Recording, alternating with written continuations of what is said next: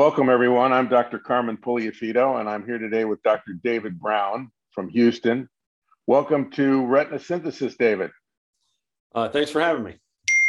At ARVO 2022, David presented some very interesting results on the use of high-dose aflibercept in the treatment of neovascular AMD.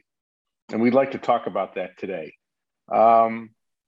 Why in the world would one think that increasing the dose of aflibercept from 2 milligrams to 8 milligrams would improve treatment efficacy?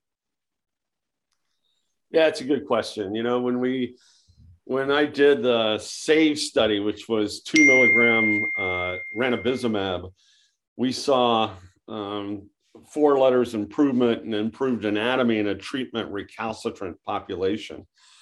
That led Genentech to do the Harbor trial and waste, I don't know, almost $1 billion, testing 2 milligram ranibizumab in treatment naive, and there really wasn't a difference. So, you know, would 4 times the aflibercept dose do much? I think it would in treatment recalcitrant, but what it really does is just simple math. If you got 2 extra half-lives, you get 2 extra half-lives, and we can talk about that. But I think the reason some patients need a shot every 4 weeks and some people need a shot every 10 weeks is there are fast clearers of drug and slow clearance of drug. And the fast clearance drug are the ones that are in my clinic that need a shot of aflibercept every month. They probably have a half-life of, I don't know, 4 or 5 days. And if I can get them an extra 10 days, that's a big deal. So I think that's the ultimate goal. This phase 2 study was really to see, is it safe? Would the increased viscosity be a problem for us? Would you have any hypertension issues? And to be honest, the improvements in visual acuity we saw were a bit of a surprise. So can you tell us a little bit about the study design and the treatment results?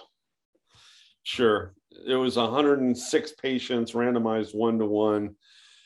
It was masked, so everybody got exactly the same treatment paradigm. You basically got 3 loading doses of either 2 milligram aflibercept or 8 milligrams. 12 weeks later, everybody got a dose. Then you had PRN dosing in between Q12 dosing. Primary endpoint was week 16. And then the readout I showed at ARVO was week 44. Results were certainly no safety signals, didn't have problems with intraocular pressure or inflammation, did not see hypertension issues. It's a small sample size, but it's reassuring. What was interesting was in this treatment paradigm where patients were probably treated less frequently than I would in my clinic. They tolerated a little fluid and they kind of pushed you to go a little bit.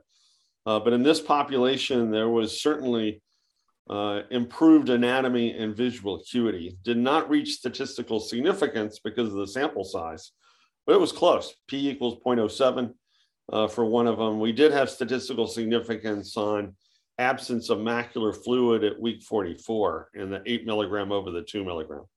So it looks like you are getting more anatomic drying with the increased VEGF, anti-VEGF.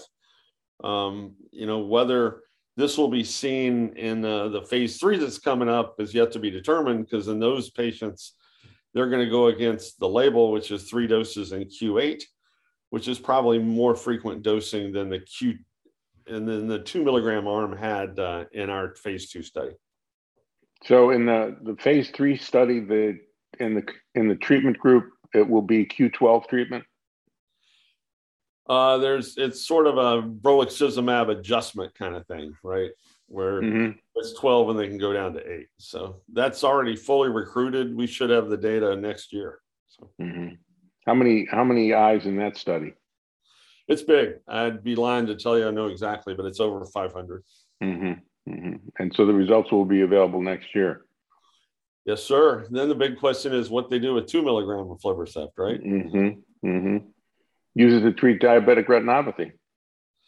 It's a diabetic retinopathy. It would be a great choice if retina doctors would ever decide our data means something. So. Or diabetic macular edema. Is the injection volume the same? It's actually not. It's 0.07.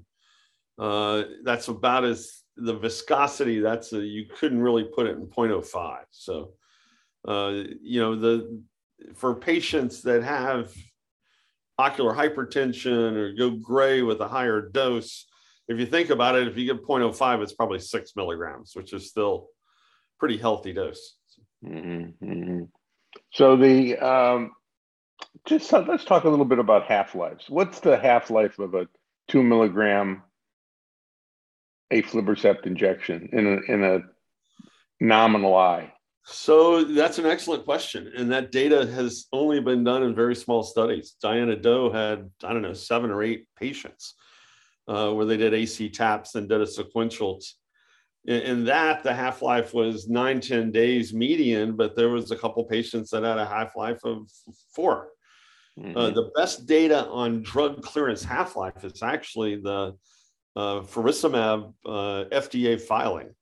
The FDA made them do PK curves on everybody. And interestingly, the half-life of that drug is about 8 days on average, but there's about 10% that it's less than 5 days, and there's about 10% that it's more than 11 days. Mm-hmm. So I think it's probably about the same. This molecule is about the same size. But faricimab and aflibercept are about the same size. They're both, full antibodies. So I would bet the clearance is pretty similar. So how does the half-life change when you put in 8 milligrams? It does. The half-life doesn't change. You just have 2 more half-lives, right? If you've got 8 goes to 4, 4 goes to 2, you get 2 more half-lives. If you're one of these people that's a 10 or 11 day half-life, that's going to give you 3 weeks, right? Mm-hmm. If you're a 5-day half-life, it's going to give you 10 days. So. Would you reserve the 8 milligrams for the recalcitrant patient, or basically the anticipation would be that 8 milligram would be the first line treatment?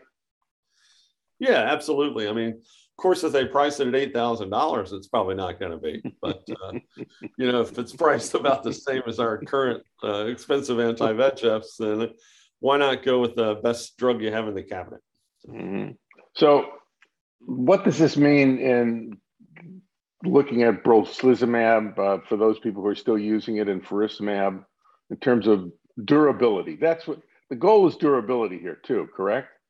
Yeah, absolutely. So in a treat and extend paradigm, even though none of our studies really show durability, if you dry somebody out, then you're going to extend them longer. So if you get a week or 2 more, that doesn't sound like much, but if it's a difference in taking, somebody's daughter having to get off school and drive grandma to my clinic, if it's 11 times a year versus 13, that's 2 more times they don't have to get a substitute teacher. So every little bit helps. And, there's a lot of argument in sort of the commercial side of these companies that if we don't have a 16-week drug, then it's not going to be marketable.